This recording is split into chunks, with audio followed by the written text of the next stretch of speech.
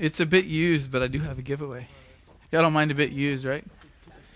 It's not written or highlighted in. I mean, come on. At half-price books, this would sell for like $30. What do you think, Frank? Heard of this one? It's Shelley, Bruce Shelley. Church History in Plain Language. So this is an overview of church history, although it's not like the little 5-minute church history book we have back there. But this is a big 400-pager. But it's in plain language, which means not lots of fancy theological terms. So now I have to think of a question. All right, Church History in Plain Language, updated 2nd edition. Frank approves. It covers everything from the time of the apostles up through modern times. So, tell me something about church history. What's a good church history question? Yeah. You are going to throw out questions you already know the answer to. So, Ask one that's related to 1 John. what was the heresy that came in the 2nd century? We already see it near the end of the Bible, where there was a teaching that Jesus did not come in the flesh. What would be a name for that? Gnosticism. Look at that. Greg's on the ball. Is that Greg first? Yeah. Okay, Greg, you have to read this in a week. Read that in a week. Gnosticism. Gnosticism taught many things, one of which Jesus did not come in the flesh because the flesh is evil. Everything of the earth is evil. Nothing is good. We need to be spiritual and go off and be spirits after we die, never to return to the body again. And, of course, that's all kinds of heresies involved in Gnosticism. They buried a bunch of their stuff. Well, supposedly they buried it because they were scared Christians were going to get a hold of it and burn it, so they buried it. It was found in the 1900s, and now it's the secret writings, the Gnostic Bible. You go to Barnes & Noble, it's the secret Bible, and the Gospel of Thomas, and the Gospel of Judas, and there's all these Gospels of people that never wrote Gospels.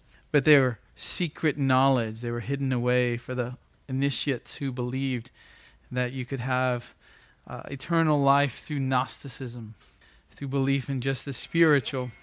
Okay, that's our alarm. Thank you, Hector. We need to pray now. That's the alarm to pray before I get too distracted.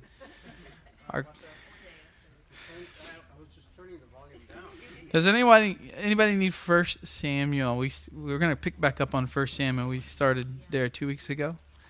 1 Samuel handout. And here, you guys can have... Yeah, there's a couple. Raise your hand if you need 1 Samuel. Scott, you pass that back this way. So we're finishing up 1 Samuel today. Then we're going to start into 2 Samuel. But remember, they're both connected in the Bible. They're one book in the Hebrew Bible. 1 Samuel, is that in the Old or New Testament? I hope it's in the Old Testament because that's what we're doing is Old Testament survey. All right, everybody got 2 Samuel for today. 1 Samuel finishing from last time. Let's pray. Lord, we're grateful for a wonderful morning, a morning to come and worship. And before we worship together as a church body, we are gathering just to learn here from the Bible, to learn from the Old Testament. 2/3 of our Bible is the Old Testament, and there's much to learn about you. There's much to learn about ourselves there. So I pray that you would give us eyes to see, a heart to believe, and faith to persevere each and every day as we dip into your word and learn more of how to live a Christian life. We pray this in Jesus' name. Amen. You guys got to remind me where we were. Somebody that marks up their notes here. So we're in selective interpretive issues. And I think we went through some of these. Did we talk about the prophets, number 3? This is a quiz right now. I'm going to test your memory. We're on 6? We're on 6. Let's just review some of these because I like to bring these back up in case you weren't here. The ministry of the Holy Spirit in the Old Testament, but specifically in Samuel, 1 Samuel. What was the Holy Spirit doing? Was he giving salvation? Was he empowering for the Lord's service? Was he electing to Yahweh's service? He was empowering. These were people who had already had faith. Of course, the Spirit is involved in regeneration, but we're not talking just about regeneration. When we say the giving of salvation, we're talking about everything that goes along with salvation in the New Testament. The Spirit doesn't operate the same way in the Old as in the New. There are a few people who believe that everything's the same, but most people, and I think the Bible testifies that there's a difference. And in the Old, you could be saved and not always have the Spirit. The Spirit would, of course, change your heart, but didn't always rest upon you or live in you like we see in the New. So you see people who are not even saved, it seems like Saul, who have the Holy Spirit, and the Holy Spirit leaves. And then you see people who are saved, like David, who's praying that the Spirit not leave him, because it is possible for the Spirit to leave God's people. And we don't only really know about the Spirit being amongst leaders and certain people. We don't get the sense that the Spirit is amongst a large group in the Old Testament. So the length of Saul's reign, this was one of those issues where we had to look at the text. What does it say in Hebrew? What does it say in the Septuagint? And remember, not every manuscript is the same whenever you copy it. So you have old manuscripts of the Bible that get passed down and copied. The originals fade away because they're made on parchment, or they're made on papyrus. And those things, just like paper today, it eventually fades. And so we have all these copies today. We have the original contained in there, but there's some extras too. And so in this case, it was an issue of determining how long did Saul reign. And we just have to look to Acts. The New Testament helps us there. To me, there's not a debate. If the New Testament tells us, then close enough for me. And I think it does it say 42 in Acts 13:21? Yeah, 1 Samuel says 42, but I think the ESV says 2. So we went through quite a few translations. HCSB says 42, NIV says 42, NASB says 40. Well, it depends on which NASB you had. Remember last time we had 2 different people who had NASBs. And one said 40, one said 42. So they made a change on somebody. They're not supposed to do that, except on major updates, but they made a change at some point. And then the ESV says 2 years, indicating 2 years before his rejection by the Lord. So I'm going with 40 only because Paul says that, and that's close enough to 42. The Bible is not trying to always be exact. In ancient minds, they were rounding years here or there. It wasn't, unless something was very specific, it didn't need to be a specific date. An evil spirit from the Lord. So we're on this one, number 6. Is that right, Sue? Okay. Let's read this in 1 Samuel 16:14. An evil spirit from the Lord. Is this going to be demonic possession, demonic attack or influence? An evil messenger, an angel of judgment, a spirit of discontent created by the Lord in the heart, or a spirit, meaning a demon, bringing calamity or distress? Or is it just cedar pollen? Does anybody want to vote for cedar pollen? I'm going to go with cedar pollen right now. Okay, 16:14. Now the Spirit of the Lord departed from Saul. So this is the Holy Spirit. He left Saul, and an evil spirit from the Lord terrorized him. We can go to 18:10. Happens a few more times here. Now it came about on the next day that an evil spirit from God came mightily upon Saul, and he raved in the midst of the house while David was playing the harp with his hand as usual, and a spear was in Saul's hand, and so he throws the spear at David. 19:9. Now there was an evil spirit from the Lord on Saul as he was sitting in his house with his spear in his hand. So he does the same thing again, throws it at David. David's pretty patient, isn't he? Going back, even though his life could be ended at any moment. So what are we going to choose here? Well, we can rule some of these out. Anybody want to suggest one to rule out? C and D. So is it an angel of judgment? Like maybe the angel in Passover, that comes and wipes out the firstborn? It doesn't seem to be that. Although any kind of terrorizing, as described here, would be a type of judgment. This is not a specific angel of judgment. So is it an evil messenger? We can rule that one out. Is it just a demonic attack or influence from outside? Or is it demonic possession? He seems to still be in his right mind. Well, I won't say right mind, but he seems to still have control. He's not doing supernatural strength and the types of things we see in the New Testament for demonic possession. Is it just he has discontent in his own heart? He's just upset. He's angry inside. He's depressed. He's anxious. Is that what we're talking about here? I think we can rule some of these out. It doesn't sound like demonic possession here. It's not just a messenger, a human messenger. I don't think it's an angel of judgment. I don't think inside he's got a struggling spirit, although that's true. This seems to be more specifically sent from God. So that sort of leaves us with these two. And I'm going with a spirit. I'll say evil spirit here. Some people will argue this is an angel, a good angel. I would say this is an evil spirit that God permits, allows, and in that sense sent directly to cause calamity and distress upon Saul. You can call that demonic attack, I guess. I could go with B if you wanted to argue B, but I think F is a little more specific because there are different kinds of spirits mentioned in the Bible. If you get into demonology, there's demons who do these types of things, and demons who do these types of things. Not that we should get into what demon does what, but the Bible does speak of demons that are focused on specific things. So I think the reason that God is mentioned here is because this is meant to be seen as something that is a type of punishment. We got John MacArthur with us today as well. We got a lot of noise coming.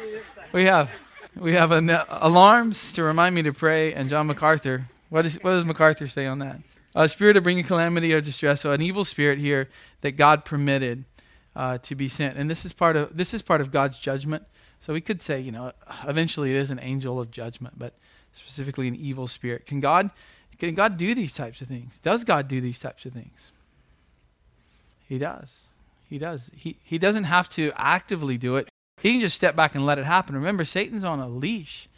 So if we have a problem with this, we really have a problem with which book of the Bible? What's the book of the Bible where God says to Satan, hey, what about Job? What about my servant Job? God comes up with the idea to test and tempt Job. That Satan can tempt him, and in God's mind it's a test, and Satan's mind is a temptation. And so God comes up with that. God permits it to happen. Who does Job blame whenever things go bad? The Lord, right? Is that right for him to blame the Lord? The Lord gives, and the Lord what? Takes away. Ultimately, he shouldn't, he wasn't angry, I don't think, at God. He was just very distraught and upset, and he knew that the Lord had done this. Because nothing can happen outside of the hand of the Lord. So I remember when we were covering this passage in 1 Samuel, I was also preaching at the end of Luke, where Jesus says, Satan wants to sift you like wheat. And this passage just kept coming up, and it came up in theology class on Sunday mornings. And this idea that God permits things to happen, God permits Satan to do things, allows, because it's in his sovereignty that we would be tested and sometimes even disciplined. And in this case, I don't think Saul's a believer. Some can argue that. We won't go into that. But I think this is God's way of punishing him for the sin that he's done. All right, here's a fun one. The Ghost of Samuel, 28:11. This is where people go to find ghosts in the Bible. Bring up Samuel. So Saul's having a tough time of it. Things aren't going too well. God's not answering him anymore. He's a little upset about that. And if God's not going to give him the answers that he wants, well, he'll just go somewhere else. Even if it means breaking the law. He's the king still in name. He's not really the king by this point. David is, but he has all the power still. He's chasing David. And he just wants an answer if he's going to win this battle the next day. So he goes to this witch. So let's pick up in 28:8. Then Saul disguised himself by putting on other clothes and went, and he and 2 men with him. They came to the woman by night. This is the witch or diviner, sorcerer, whatever you want to call her, conjurer. And he says, conjure up for me, please, and bring up for me whom I shall name to you. But the woman said to him, behold, you know what Saul has done. So she doesn't know this is Saul. He's disguised. You know what Saul has done, how he has cut off those who are mediums and spiritists from the land. So Saul's been killing these diviners, these sorcerers. They're demonic priests, really, who tap into the demonic powers and try to fool people or commit some types of what we might call evil magic, evil demonic things that fool people into thinking maybe that's God. And so he's been killing them, and now he wants to tap into their power. Why? Because God's not answering him. So, how many times has Saul reasoned, hey, if God's not going to do it, if nobody else is going to do it, I'll just do it. How many times do we hear that in churches today? Right? If the men aren't going to get up and preach, then, the women should get up and preach. And if this doesn't attract them, if reading the Bible and preaching from the Bible doesn't attract them, then we'll do something else to attract them. There's always this idea that if God's not going to step up and do this, we'll have to take charge. And that's what's happened here over and over. Remember, Saul's the one who said, Samuel, you didn't show up, so I went ahead and did all the priestly duties and I sacrificed. And Samuel says, what have you done? What have you done? So bring up Samuel. Let's continue with the story here. Saul vowed to her by the Lord, saying, as the Lord lives, no punishment shall come upon you for this thing. She still doesn't know this is Saul, but he's saying, look, I'm not going to tell anybody. Nothing bad's going to happen to you. Don't worry about it. Then the woman said, whom shall I bring up for you? And he said, bring up Samuel for me. Samuel's dead by this point. And Samuel used to talk to Saul and give him the Lord's will. Samuel would say, go and fight. You will win. You will have victory. So he wants that back, Saul does. When the woman saw Samuel, she cried out with a loud voice. So she sees something that she thinks is Samuel. She must have known what Samuel looked like. Then the woman spoke to Saul, saying, why have you deceived me? For you are Saul. She immediately knew at that point, this is Saul. The king said to her, do not be afraid, but what do you see? So Saul doesn't even see what she does. She's the only one seeing this. And the woman said to Saul, I see a divine being coming up out of the earth. He said to her, what is his form? And she said, an old man is coming up, and he's wrapped with a robe. And Saul knew that it was Samuel, and he bowed with his face to the ground and did homage. Then Samuel said to Saul, so now Samuel speaks. He doesn't see, Saul doesn't see Samuel, but he can hear him. Why have you disturbed me by bringing me up? And Saul answered, I'm greatly distressed, for the Philistines are waging war against me, and God has departed from me and no longer answers me, either through prophets or by dreams. Therefore I have called you, that you may make known to me what I should do. So God doesn't answer him, not even by prophets or dreams. So what's he going to do? Go to a spiritualist. Go to a diviner. And now, here's Samuel, who was God's prophet, speaking to him from the dead. And he says, look, God doesn't answer me. I want your answer. Why then do you ask me, since the Lord has departed from you and has become your adversary? Samuel says, look, I'm God's servant. Why are you asking me? You think I'm going to tell you something that the Lord hasn't already told you or not told you? Verse 17, the Lord has done accordingly as he spoke through me. For the Lord has torn the kingdom out of your hand and given it to your neighbor, to David. This is what Samuel had told Saul would happen when he sinned. As you did not obey the Lord and did not execute his fierce wrath on Amalek. Remember, Amalek was the king of the Amalekites. He was supposed to kill every Amalekite. He kept the king as a trophy, and he made an excuse for it. So the Lord has done this thing to you this day. Moreover, the Lord will also give over Israel along with you into the hands of the Philistines. Therefore tomorrow you and your sons will be with me, meaning in the grave. Indeed, the Lord will give over the army of Israel into the hands of the Philistines. So eventually he gets his answer. How's the battle going to turn out? Not good. He still goes up to fight. He loses his life. His sons all die as well. So what is the woman seeing and what are they hearing? Is this just psychological only in the mind? It's not real. Sort of a schizophrenic or something going on here. Is this a demon that they see impersonating Samuel? That's a popular view amongst commentators. I think Matthew Henry says it's an impersonation, a demon influencing the woman here. The medium only claimed to contact Samuel, so she's lying, would be C. Or D, the Lord allowed Samuel to speak with Saul. What are we going with here? Everybody's going to choose D? Frank, what do you think, Frank?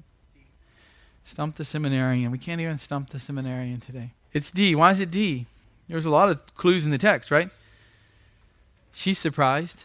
She's surprised, which means she doesn't normally have this response, right? She fools people. She takes their money like palm readers and stuff do today. She's surprised that something is being seen here. She's fearful not just of Saul, but of what she is seeing. It is said to be Samuel. Saul recognized the voice of Samuel. He prophesies basically through this. So whatever it is, I don't think it's a ghost, what we would call a ghost. There's really not any ghosts in the Bible. There's just evil spirits, demonic spirits. And you can't see them because they're in the spiritual realm. So I don't think this is that kind of thing. This is the woman being allowed to see something in the spiritual world, which is Samuel speaking to her from his place, whereas, not just in the grave, that's what she would think, but he's with the Lord at this time. But she hears and she sees, and then Saul hears as well. We don't know that he ever sees. I don't think he ever sees Samuel. So the Lord allowed it. It's a miraculous thing. We don't expect this if it's a miraculous thing, do we? In fact, I would say this is the only time that's ever happened. Now, Jesus talks about a incident with Lazarus, remember, and the rich man. And then there's Abraham. And Abraham talks to the rich man, doesn't he? Across this great chasm. Some say that's a parable, and others will say, no, that's something that Jesus knows actually happened. If that actually happened, then that would be a second place where there's a conversation happening after death. But even if that was true, these are only in the Bible these 2 times or 1 time here. And we should never, ever, ever think this should happen again or will happen again.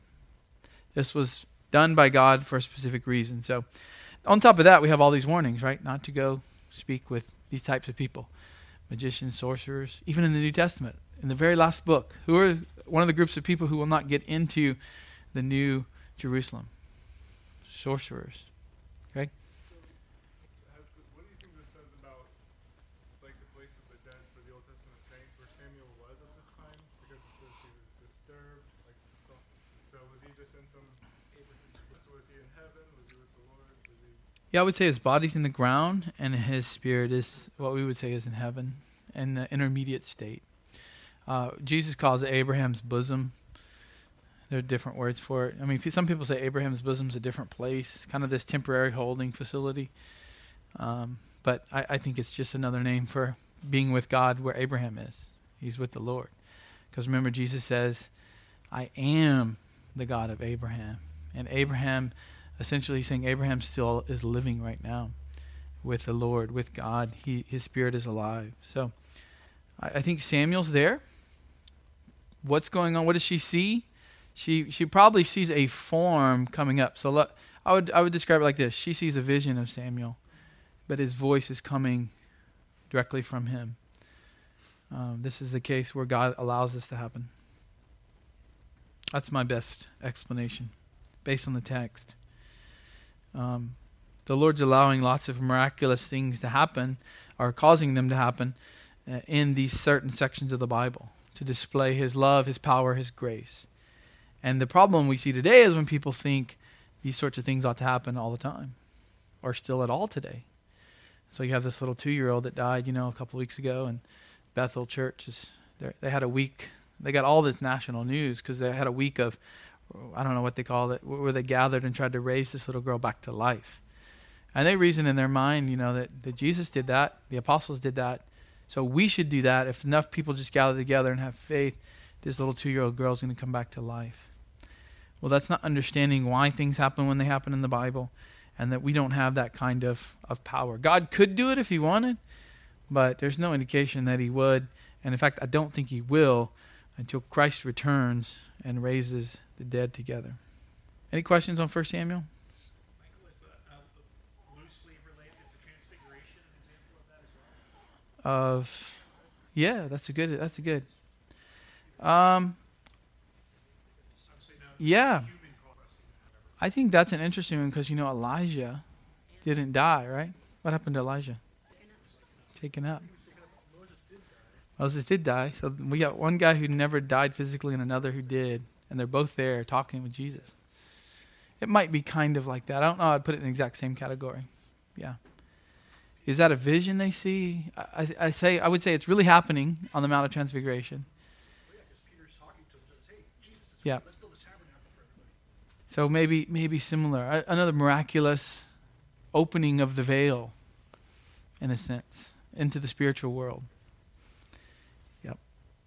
But I don't think if we had, let's say we had spiritual goggles, right, where we could see into the spiritual world, I didn't think we would see, Moses and Elijah walking around on the earth, right? I think they're with God in spirit. What we would see if we had spiritual goggles is we would see demonic and angelic beings operating. So that was another case of the miraculous. That's a good point, Scott. And I mean, at that time, it was necessary for that to happen because the Bible wasn't complete. And, Yeah. There was a reason for it. Now, people try to do those things to deviate from the actual things that they should be doing. Mm-hmm. They want to do those things. They want to focus on these superficial things that they think they can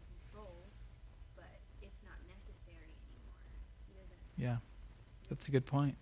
These things were done for a purpose, and that purpose is no longer needed because we have the scriptures. And to expect and think that those things, or even try to make those things happen, I think is evil. It's like going to a spiritist. To say that you can do it by certain things is like saying I can go to the palm reader down there and know my future. I'm going to give you a prophecy today. How is that any different than going down to the palm reader and wanting a prophecy of your future? God has not commanded that to happen, nor has he even instructed us on how to do that. How do you figure out a prophecy? How do you speak in tongues, Frank? Where's the instruction booklet on that?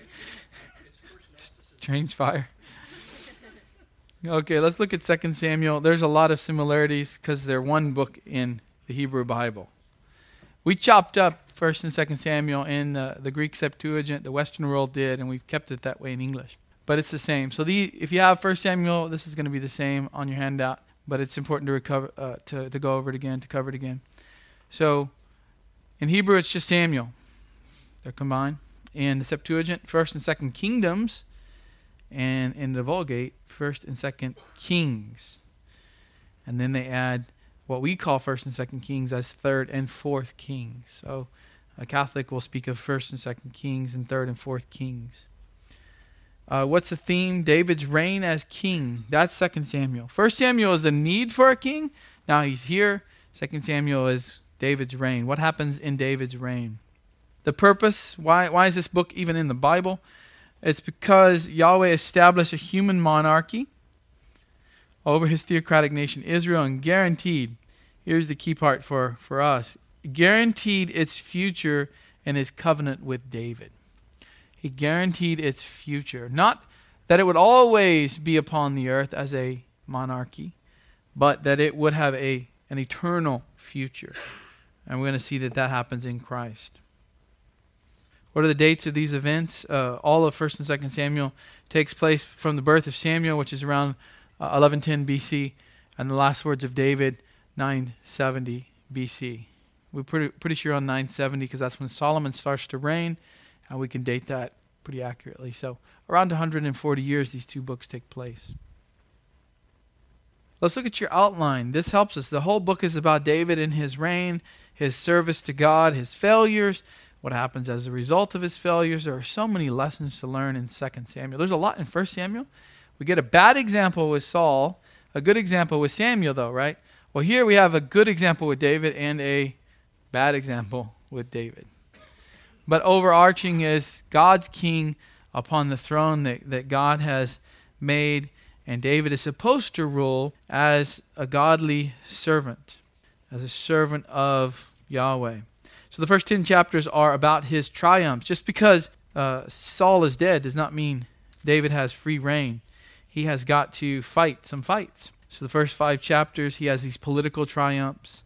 He's made king over Judah, but that's not all of Israel. That's just the southern half, we might say, the southern part of Israel. Basically, his tribe says, go ahead, you are king, of course you are. We never liked Saul to begin with. Then there's a civil war that takes place in chapter 2. And then David's house is strengthened. I'm just reading the titles here. Chapter 4, we have one of Saul's sons that is still alive being murdered. And then by chapter 5, David is king over all Israel. Now there's some spiritual triumphs. He tries to move the ark. He has some problems with that, but his heart is in the right place. That doesn't mean that God is going to forgive every sin. Of course, eternally he will, but there's still punishments. And so what happens when they try to move the ark? Somebody says, what's the name? Uzzah? He reaches out and says, I'll stabilize this thing. Instant death. Why? He wasn't supposed to touch it. He wasn't a Levite, and he was essentially, it was saying, what was that? God said don't touch it, and he wasn't trusting in God. He thought, you know what? God needs a little help with this. Let me give him a little help here. Instant death. That got David kind of angry and upset, so he just said, fine, the ark's going to stay where it's at until his son builds the temple, and they bring the ark. The ark's eventually brought to Jerusalem, but it's not put in the temple until Solomon builds the temple. So David sets up plans for the temple, chapter 7. This is a good thing. It's pleasing to the Lord. At first, David thinks he's going to be able to build it because Nathan says, then Nathan the prophet comes back and says, hold on, God said, don't build it now. Your son will build it. David's a man of bloodshed. David's a man who's going out to war. Solomon's going to be a king of peace. In 8 through 10, we have more military triumphs. There are still areas to be suppressed, areas of dissension amongst the Canaanites. These are still those people that Joshua, and especially the descendants of Joshua, those after Joshua died, did not push out of the land. Joshua did his job. He died. What were they supposed to keep doing? Pushing out the Canaanites, fighting the Canaanites, conquering their cities. They got lazy. They got tired in the book of Joshua and Judges, especially in Judges. And they said, we're kind of tired. We'll just keep these people around as slaves. Well, it's not even by the end, not even the second chapter of Judges, and you've got people fighting. The Canaanites aren't slaves. They're actually fighting against Israel, making them slaves. Israel is now the slave. So there's back and forth all the way through Judges, even into Samuel. And now we have in 2 Samuel, finally David takes care of the Ammonites, the Aramites, and he's also in chapter 9, he is kind to one of Jonathan's descendants, Mephibosheth. Mephibosheth. There's a good name for your next child or grandchild, Mephibosheth. We're going to have some good names today. Anybody, expecting a kid or a grandkid? Ahithophel, that's a good one. It's not the longest name in the Bible. I think that's Mahalashal-Hashbahaz. Is that right, Frank? Did I pronounce it right? You're the Hebrew scholar. That's Isaiah's son. Okay, let's slow down and look at these in more detail. The transgressions of David. So everything's going great. He's getting ready to build this grand temple for the Lord. The ark's brought up close to Jerusalem. We've got all of these enemies that are now either gone or they're in submission to Israel. David has expanded the borders even of Israel. Saul will go further. But right in the middle, we have David's sin. We should say sins. So Bathsheba is David's great sin. Chapter 11. Didn't happen in the spring at the time when kings go out to battle. So that's a clue that David should have been with the kings because he is a king and he should go out to battle. That David sent Joab and his servants with him and all Israel, and they destroyed the sons of Ammon and besieged Rabbah. But David stayed at Jerusalem. See, there's another one where modern day thinking, we would just say, you know what? Well, let's let somebody else do it. I don't need to go. But the text said he should have gone. The kings go out to battle. He did not go. He's being lazy. You know what? My work for the Lord is pretty good. I think I'm going to stay at home. And what happens? Verse 2, now when evening came, David arose from his bed and walked around on the roof of the king's house. And from the roof he saw a woman bathing. Now what's she doing up there in the first place? Women don't bathe on the roof today. They certainly didn't back then. And today is much more immoral than it was in ancient Israel.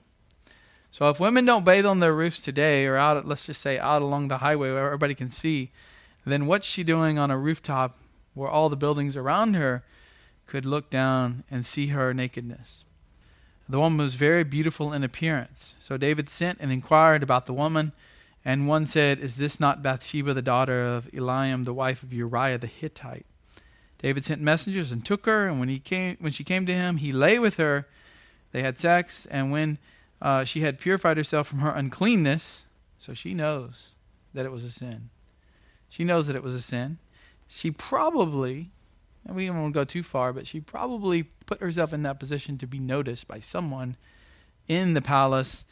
If not David, then maybe someone else. Her husband's gone away as well. And so she goes, she realizes that it's a sin. She is purified. She returned to her house. The woman conceived, and she sent and told David and said, I am pregnant. So this is David's sin. Now, what's he going to do at this point? What should he do at this point? He should repent immediately and deal with consequences. But he needs to repent. He needs to repent in his own heart with the Lord, and he needs to repent to her. He needs to repent to her husband. But that's not going to look good, is it? So he doesn't want to do that, of course. So, verse 6, then David sent to Joab saying, send me Uriah the Hittite. So he's got a plan. He's going to scheme a plan. Uriah just needs to come home. He'll sleep with his wife. And then when she's pregnant, he'll think it's his child. No problems, right? What's the problem, though? Uriah says, it's not right for me to be home enjoying the peaceful life at home. I'm not going to sleep with my wife. I'm not going to go home and drink and be merry. And so he won't do it. And this is going to be a problem because now she's going to end up being pregnant. So verse 26, now when the wife of Uriah heard that Uriah, her husband, was dead. Why is he dead? Because David sends him to the front of the line. Well, if he won't sleep with his wife, I got to go to the next level. He says, I'll just take care of him. I'll send him to the front. I'll tell Joab to do it, and he'll probably be the one to be killed. Because when you're storming a city, the guys on the front climbing over the wall, they're most likely to get shot by an arrow and killed, and he was. So when she finds out, she mourned for her husband. When the time of mourning was over, David sent and brought her to his house. She became his wife. So he has multiple wives by this point. And she bore him a son. But the thing that David had done was evil in the sight of the Lord. You don't want that said about you in the Bible or even today. It was evil. It was wrong. It was sinful. He's committed adultery. Now he's committed murder. To cover up one sin, he goes to and commits a worse sin. And he just keeps on compounding. So what's he going to do? He should repent right away, right? He's not going to. He's going to need other help. Somebody's going to need to tell him to repent. So Nathan rebukes David. This is a good passage here, the first 4 verses. The Lord sent Nathan to David. And he came to him and said, there were 2 men in one city, the one rich and the other poor. The rich man had a great many flocks and herds, but the poor man had nothing except one little ewe lamb, which he bought and nourished. And it grew up together with him and his children.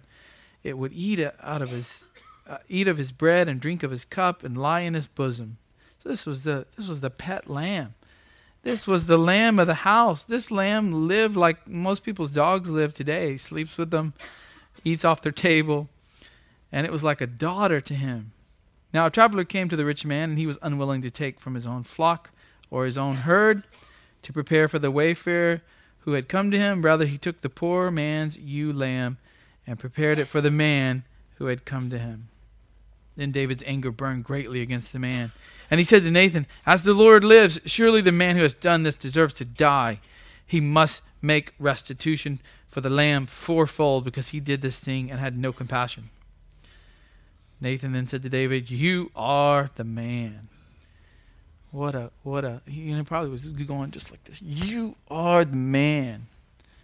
What a strike to your heart that would have been to hear the prophet of God say that. After David had already said, this guy deserves death. You are the man. Thus says the Lord God of Israel. It is I who anointed you king over Israel. It is I who delivered you from the hand of Saul. I also gave you your master's house and your master's wives into your care. And I gave you the house of Israel and Judah. And if that had been too little, I would have added to you many more things like these. Why have you despised the word of the Lord by doing evil in his sight? You have struck down Uriah the Hittite with the sword, have taken his wife to be your wife, have killed him with the sword, the sons of Ammon. Now, therefore, the sword shall never depart from your house, because you have despised me and have taken the wife of Uriah the Hittite to be your wife. He's going to repent, right? Isn't he going to repent right after he hears this? He is. He's going to repent right after he hears this. Or he's already in his heart, I think, as he's hearing Nathan speak. But does that mean everything's going to be fine? I'll just repent and it'll all go back to normal. That's what my kids sometimes say, right? I'll just say I'm sorry. Then it'll all be erased and I won't get in trouble for anything I just did. It's not going to happen. God is saying right here, the sword's not going to depart from your family. David won't suffer a lot of the consequences, although he will suffer some. But his sons even will suffer many of the consequences. Some will end up dying because of David's sin. And thus says the Lord, behold, I will raise up evil against you from your own household. That's going to be a son who rebels. I'll even take your wives before your eyes and give them to your companion. Somebody else is going to sleep with David's wives. He will lie with your wives in broad daylight so that everyone knows what's happened. You have no power essentially at that point. Indeed, you did it secretly, but I will do this thing before all Israel under the sun. And David said to Nathan, I have sinned against the Lord. And Nathan said to David, the Lord also has taken away your sin. You shall not die. So David won't die prematurely. And he's not going to be eternally punished. He had a faithful heart. He had a redeemed heart. That's the difference between him and Saul. What's the difference?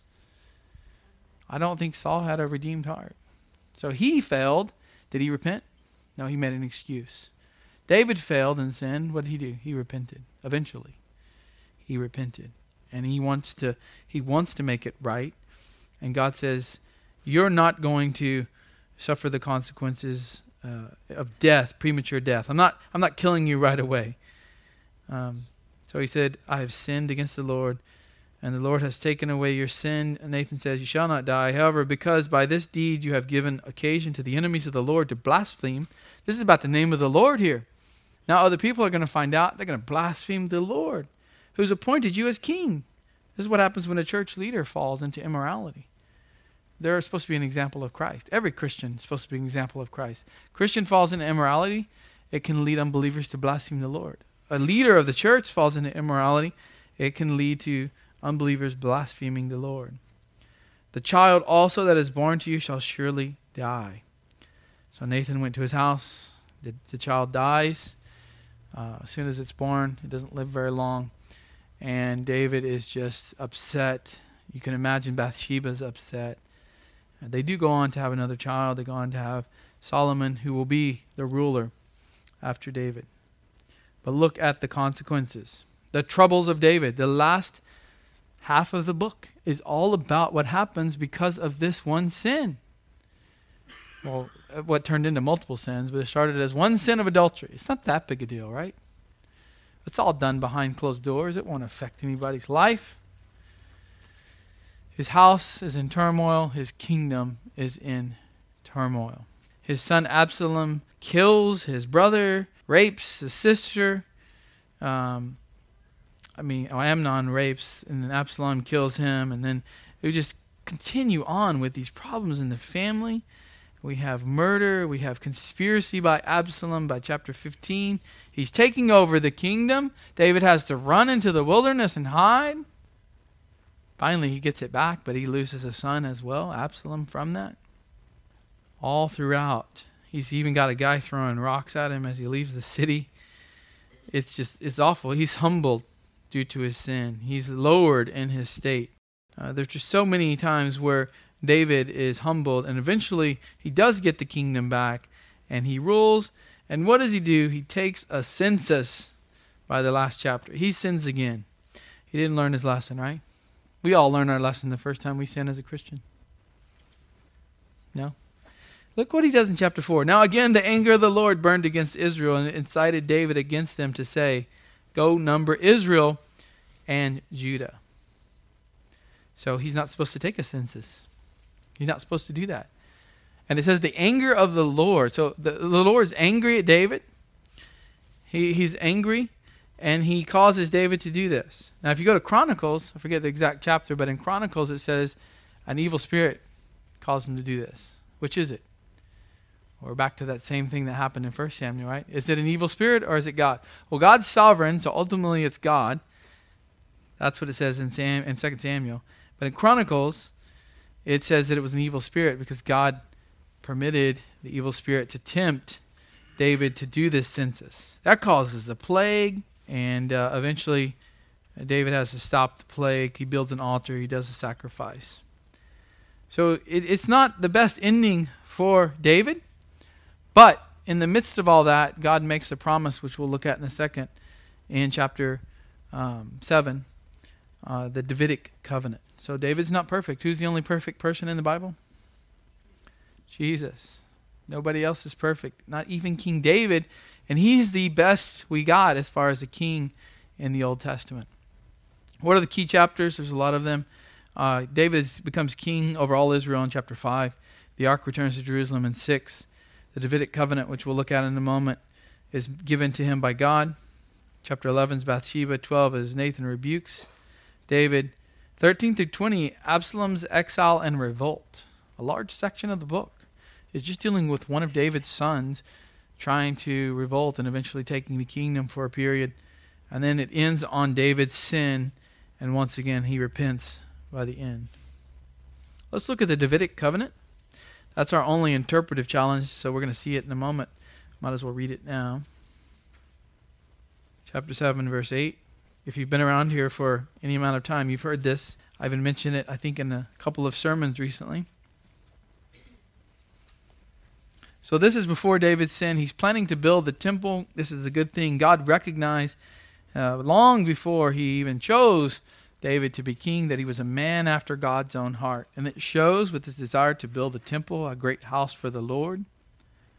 Verse 8, now therefore thus you shall say to my servant David, thus says the Lord of hosts, I took you from the pasture, from following the sheep, to be ruler over my people Israel. I've been with you wherever you have gone and have cut off all your enemies from before you. I will make you a great name, like the names of the great men who are on the earth, like Abraham. Abraham was told he would have a great name. He does have a great name.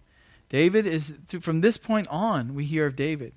The Psalms that David writes, we still even pray over, and we still sing, in a sense, in our churches. And the New Testament mentions David many times. I will also appoint a place for my people Israel, will plant them, that they may live in their own place and not be disturbed again. Nor will the wicked afflict them any more as formerly. Even from the day that I commanded judges to be over my people Israel, and I will give you rest from all your enemies. The Lord also declares to you that the Lord will make a house for you.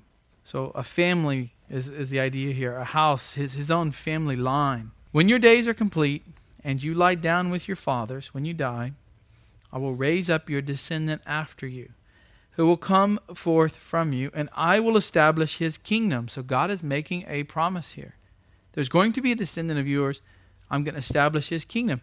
He shall build a house for my name, and I will establish the throne of his kingdom forever. This is an eternal kingdom. I will be father to him, and he will be a son to me. When he commits iniquity, I will correct him with the rod of men and the strokes of the sons of men. But my loving kindness shall not depart from him, as I took it away from Saul, whom I removed from before you. Your house, your family line, and your kingdom shall endure before me forever. Your throne shall be established forever. In accordance with all these words and all the visions, so Nathan spoke to David. So that's the Davidic covenant. It points to Christ. There are various interpretations as to how much here points to Christ and how much maybe not is talking about Christ. We'll come to that in a moment. But that's the covenant that God has given to David. There will be a king. There will be a king. That's what people are looking forward to from the time of exile until the time of Christ. Where is our king? We're waiting for him. He becomes known as the Messiah, the coming one, the expected one, the anointed one. They want a king like David. 12:23 is important. If you want to know, I believe, it helps us know what happens to young children who die. 12:23. Not everybody today agrees with this, but most of the people in the past in the Reformed faith have agreed that passages like this tell us that young children who die go to be with the Lord. But now he has died. Why should I fast? So David's been fasting. He's been in great pain. Then he hears the child is dead. Suddenly he's eating again. His face brightens. He seems to be recovering. And they ask him, what's going on? Why? What are you thinking? And he says, now the child has died. Why should I fast? Can I bring him back again?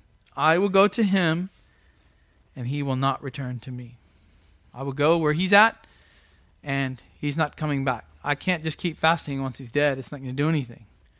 See, he didn't call all Israel to pray for the child to be resurrected, right? Because he knows that's a supernatural, miraculous power that he didn't have, and I guess no one at that time would have had. So he expects to go. Now, some would say, well, this is just death. You know, he says, hey, what's the big deal? My child's dead. I'll die one day. But there seems to be a hope. There seems to be joy.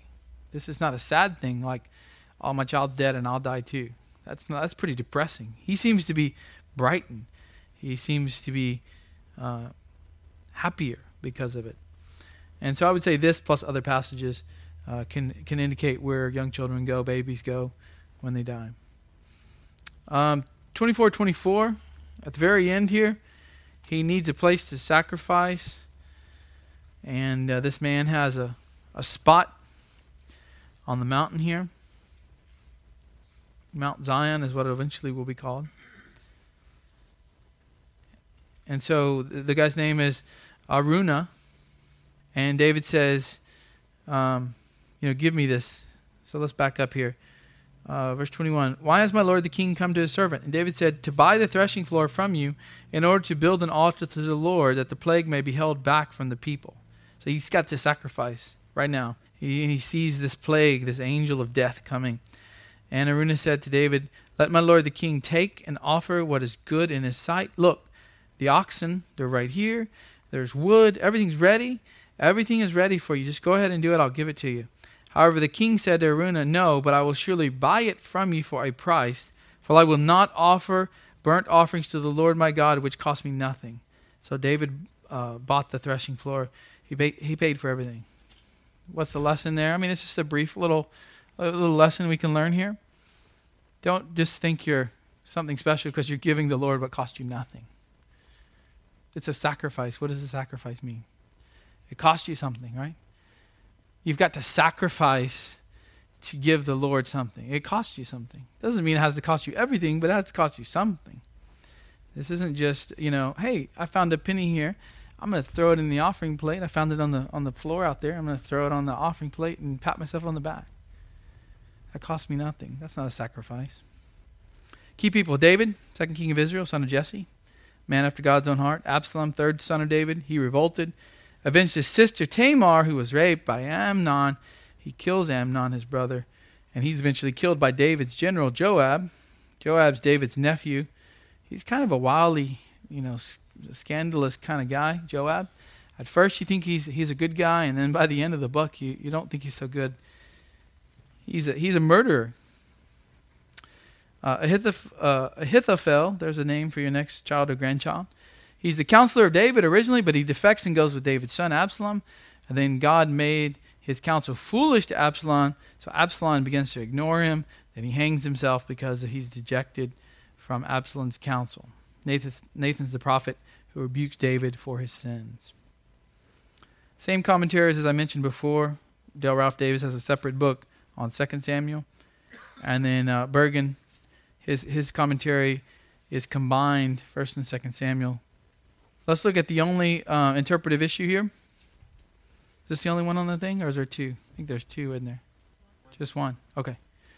Just one. Okay, it's the same one I'm thinking there.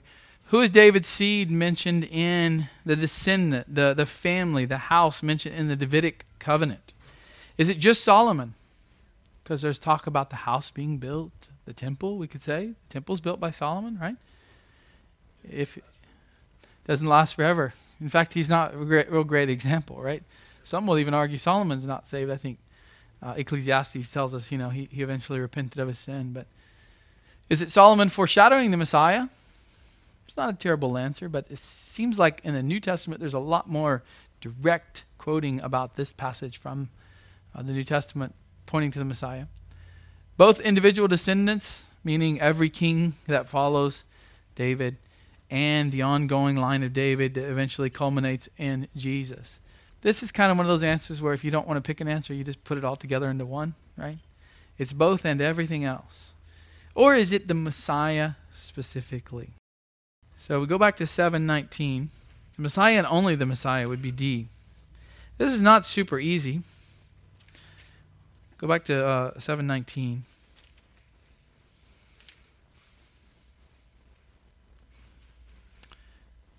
And yet this was insignificant in your eyes, O Lord, for you have spoken also of the house of your servant concerning the distant future.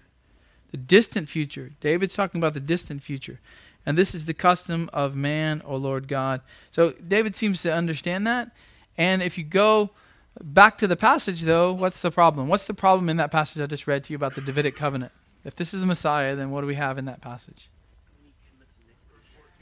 Yeah, when he commits iniquity. Now, some will argue that the when can be translated as if. And so it's more of a hypothetical. It's more of, don't worry, David, because David doesn't understand everything yet. He doesn't know this is going to be the Son of God. Now, he knows a lot if you read the Psalms, but I don't know how much he understands about the person of Christ and fully God, fully man, and all of that.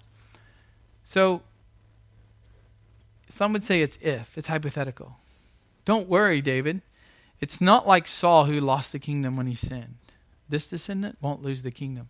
And even if he could sin, I'm not going to take it away from him. So, we have to do something with that passage. It's interesting if you look at the Chronicles parallel in Chronicles, 1 Chronicles 17, it doesn't talk about that when or if he sins. So it just leaves that whole line out. And it just talks about a forever kingdom ruled by an eternal king. Also, Isaiah 9, 6, and 7, right? He will be the throne of David. He will sit upon the throne of David. This is the Prince of Peace, everlasting Father. You know the Christmas song that we sing? I preached on that 2-part series last year on Christmas. Luke 1, 32 and 33, and Hebrews 1, 5, they are both quoting and pointing back to this Davidic covenant, talking about Jesus. So we have to include Jesus. We might say it's B or D. I don't think you're heretical if you go with B. I'm going to choose D and try to deal with that passage that talks about if or when he sins. And I'm probably going to lean towards the fact that it's hypothetical, especially since Chronicles doesn't mention it. But I've also taught in the past, this is where I could go back and forth, I've also taught Messiah, then Solomon is being discussed, then Messiah is being discussed. So it's kind of a both-and approach. I could go with B or D. But I do think the New Testament writers seem to say the Davidic covenant is all about the Messiah. And they don't seem to ever connect it with Solomon. So study up on it. You guys can write a paper and convince me of your argument. I think if you say it's Solomon only, you're really denying quite a bit about the Bible there in the New Testament. And there's a couple of commentators that say it's just Solomon being discussed. Solomon doesn't live forever. And all those people in the New Testament who talk about the throne of David and the Messiah reigning on the throne of David, it just doesn't work out. So it can't just be Solomon. Okay, keep reading in your Bibles, staying up. Next week we continue with our Old Testament survey. Lord, thank you for our time to look at 2 Samuel. I hope that it's been helpful to us, Lord. When we read our Bibles every day and we go through our yearly Bible reading plans, we can understand these passages, these books better. Help us to take it to heart, to believe it, to live out the truths taught here. In Jesus' name, amen.